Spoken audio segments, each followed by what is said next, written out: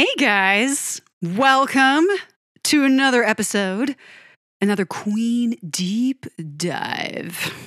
I love saying it that way. This is Charlie Tate, and today we're doing something a little bit different. On my previous episode, I kicked off Queen's 9th album, Flash Gordon, their one and only true soundtrack album, by talking about the single Flash's theme. I talked about Flash's theme. And it was a fun kickoff to what I think is going to be a very invigorating experience, because here's the thing. Flash Gordon is an anomaly. Not a whole lot said about this, not a whole lot of information about it. Beyond listening to the songs, these themes, these brief moments of soundscapes, beyond listening to them, there's not a whole lot else to go on.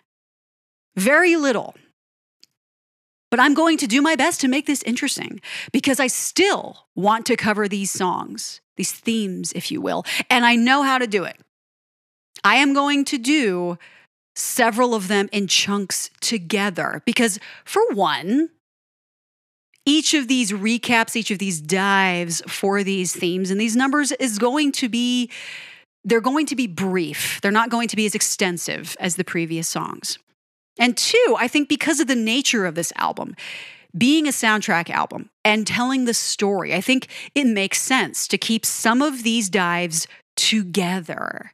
So that's what we're going to do. And today, we're going to talk about dives number 92 and 93.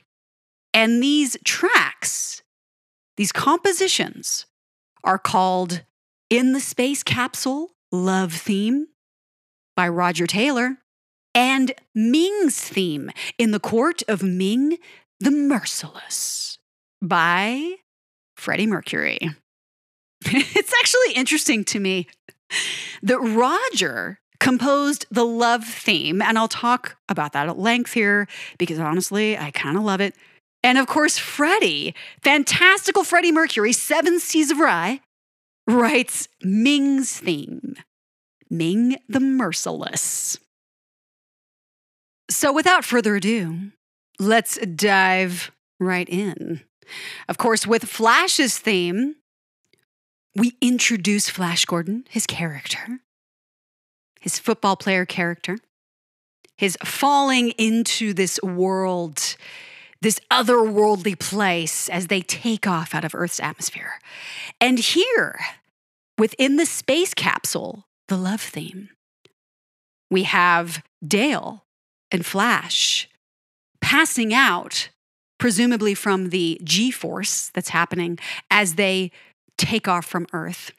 And this music starts to play. And in the film, I remember watching this moment thinking, this is actually quite nice. And it surprised me a little bit because we're talking about Roger Taylor.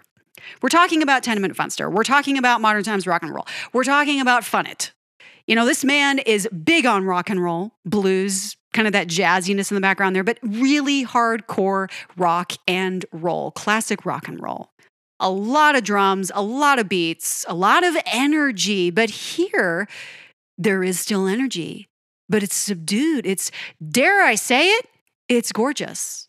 It's sweeping. It's atmospheric. I love this. When I listened to this with my headphones for the first time, without the movie in front of me, as I was just taking this in, I thought to myself, this is beautiful. I kind of really like this. I like the movement of the chords. I like the emotion it portrays. I like the warmth of it. The kind of boundless atmospheric swelling thing that's going on here. Roger, this is really nice. It's like experimental new age synth is what it is. Yeah. This sounds a lot like various numbers from Yanni or John Tesh. Do not pick on those men. I know some people love to pick on new age musicians, especially when they were really popular. When Yanni, John Tesh were kind of in music press a lot, there were all those jokes and skits about, okay, now you want to learn how to play like them? Just hit this note and hold it for an hour. I still remember that skit. Brilliant. But there is something to be said about the work of that kind of new age music and the movement of it and the motions of it. It's really fantastic. All you got to do is dive into one or two albums by those gentlemen, and you will find out just how amazing their compositions are, especially Yanni. I've seen Yanni several times live. Really spectacular. Anyway, this song kind of reminds me of that. It's also worth noting that Roger has said one of his favorite songs, I don't know if it's just a soundtrack number, but one of his favorite songs is the love theme from Blade Runner. And that's really fascinating to me. And maybe it's not, actually, when you consider that he wrote the love theme for this. But think about it. Blade Runner was 1982. So Flash Gordon came out before it. And there are parallels here. In fact, there are people who say the same thing I do, that this sounds like something from Blade Runner. It has that exact same kind of energy. There's almost a melancholy thing about it. It's a beautifully epic thing. So just something to note there, that Roger likes the love theme in Blade Runner. And interesting, isn't it? It has it's a sweeping elegance about it, but there's still an energy, and we'll talk about where that comes from as I get into the nitty-gritty here. This is at 107 beats per minute, and it's in 4/4 time signature with triplet beats. The beats are important here. There's a contrasting energy. And the drums, the beats, is where this comes in. We're in the key of D major, which isn't immediately obvious with the introduction of the song. But that's what makes this so interesting and so magical. And this song, as if it wasn't obvious, is a connection, emotion, a journey. There's also a hopefulness here too, as there should be. There's a love theme. Anytime there's a love theme, there might be a bit of melancholy in there and a longing, but there's always a hopefulness, like a silver lining. All I got to do is think about that love theme from Empire Strikes Back between Han and Leia. It's the same concept. You have these brooding strings. You have there's a hesitance there, but there's a wanting. You know what I mean? And this has a little bit of that too. I think Roger captured that very well, and I'm always surprised. It's like when I listened to his solo album and I thought, this has so many elements that go far below the surface and say a lot about him as a person. This is why I love music so much. The stuff people compose says a lot about who they are. And this is also what makes Freddie so fascinating and why people continue to love the track Bohemian Rhapsody so much, among so many other songs. But back to In the Space Capsule love theme. Really, it's epic in every way. This new age, atmospheric, ethereal driving thing is genius from Roger. Those triplet beats, the chords that sway in and out gently, the way it all resolves around that ever driving low-end synthesizer note. I love it. It's like he worked backwards to get the sounds to come together in the most perfect uniform moment. It sounds bigger than a love theme and means more than that. Maybe I'm romanticizing it. After all, I do love Raj. But this kind of thing from him, again, it's fabulously inspiring, warm, wide open, full of endless possibility. Outside of the film, this simply soars. Yes, I love it. And it's great even within the context of the film. But experiencing this in my ears alone, just taking it in, there's something else about it. It really is a wonderfully done little piece of music. I love the guitar chords that open the number. From the very moment they strike in, they struck me. We've got an F sharp minor E chord and then a D major seventh. I've talked about sixth chords and seventh chords. And the reason they work so well is because they're essentially expanded major chords that add that extra facet of interest and emotion within it. You guys know how certain sounds, certain chords, a movement of a note will make you feel a certain way. That's what this does. It creates that openness and that possibility. before that ethereal sci-fi swell pushes through the curtain. It sweeps and glides in those high tones over that brooding bass synth that continues, always pulling us through like the iron thread through this whole piece. The chords dance and evolve around it lovingly, and it resolves into this gorgeous, inspiring thing. Roger, this is beautiful, almost surprising. Totally surprising getting this from him. Epic drums, these triplets. We dance through it like a jungle rhythm almost. The low synth never stops. Sparkles that creep in. This is genius. It's almost fun. I can imagine improvised dancing to this. The sputtering and bubbling synths continue as those gorgeous atmospheric synths arrive again.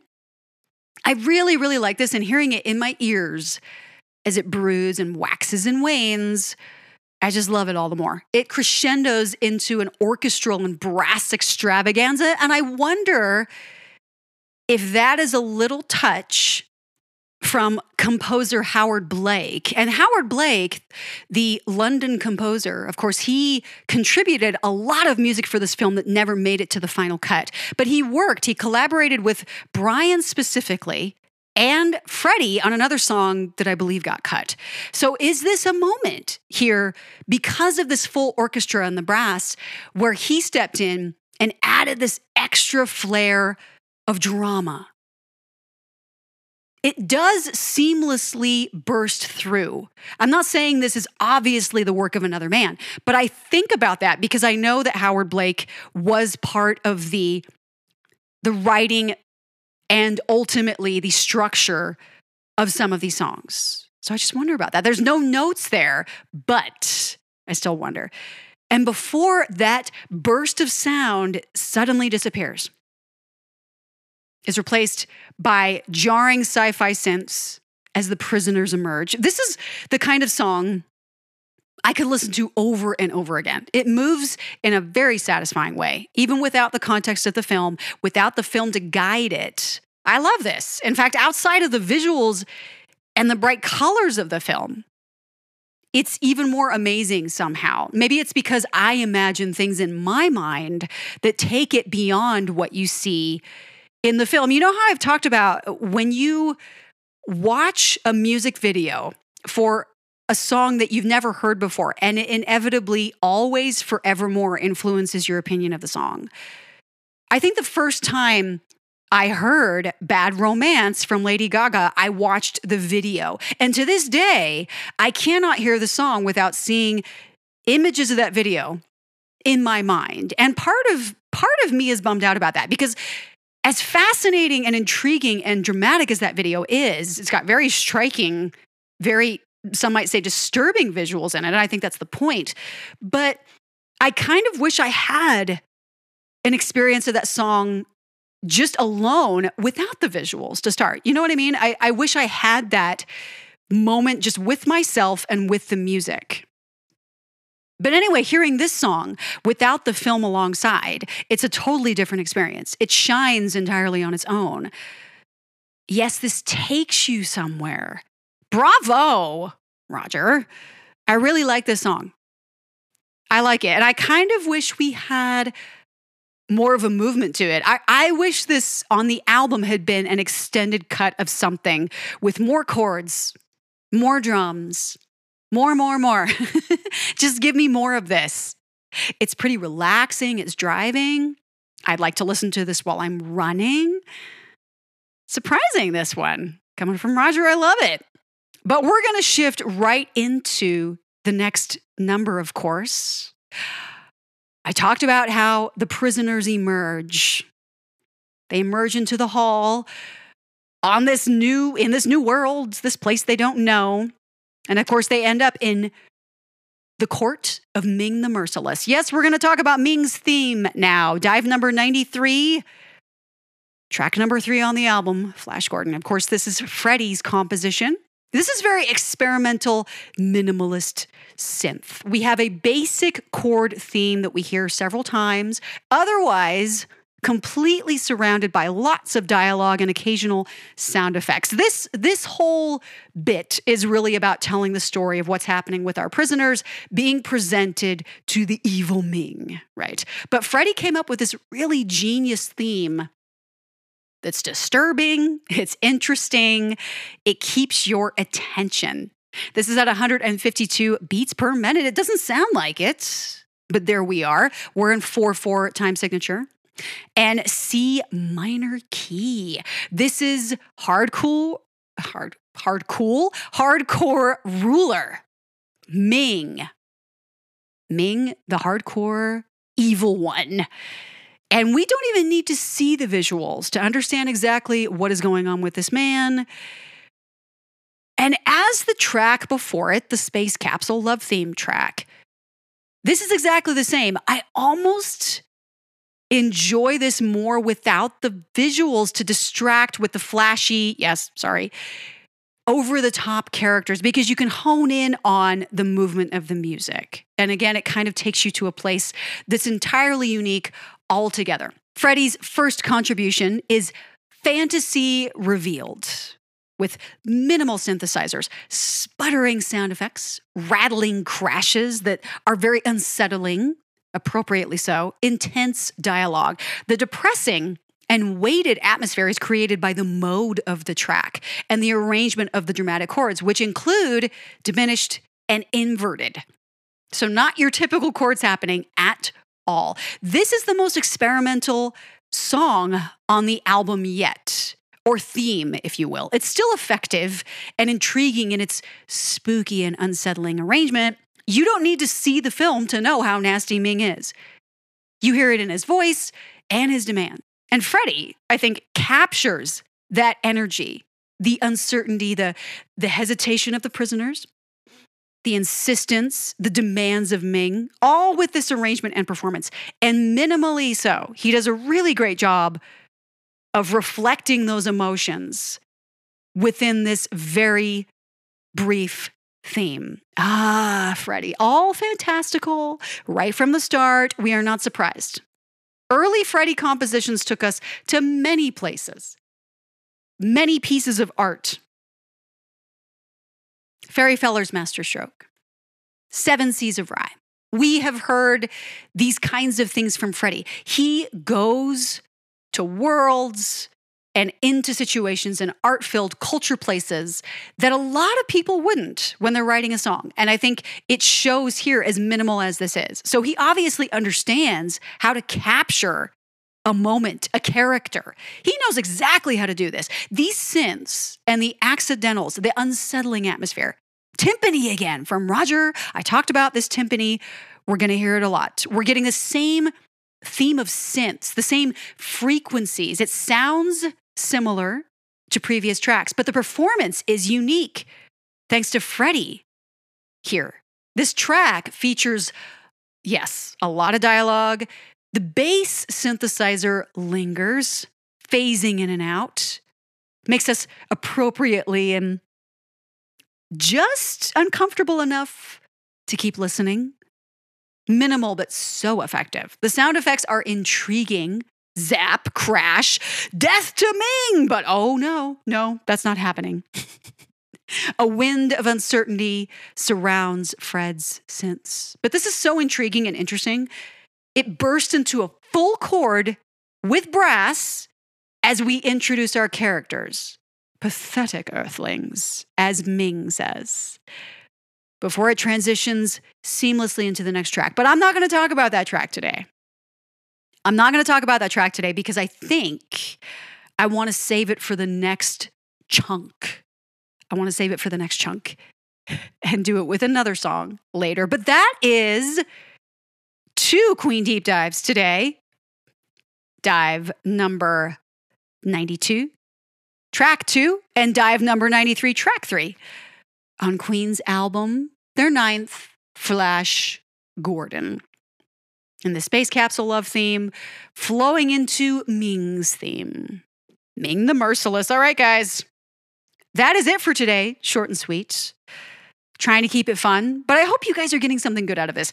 If you've never listened to Flash Gordon, or you're like me and you've been a little skeptical about whether or not to even consider it a Queen album, do yourself a favor and follow along with me, because this is intriguing. It's very unique hearing the guys in this context. This is totally weird in the best way to get this kind of stuff from them, because we've never had these kind of themes, these compositions like this. And it's surprising and very impressive at the same time. Keep yourselves alive, guys. I'll be back next time. I hope you have a great day, a flashy night, starry night, and I'll talk to you guys again.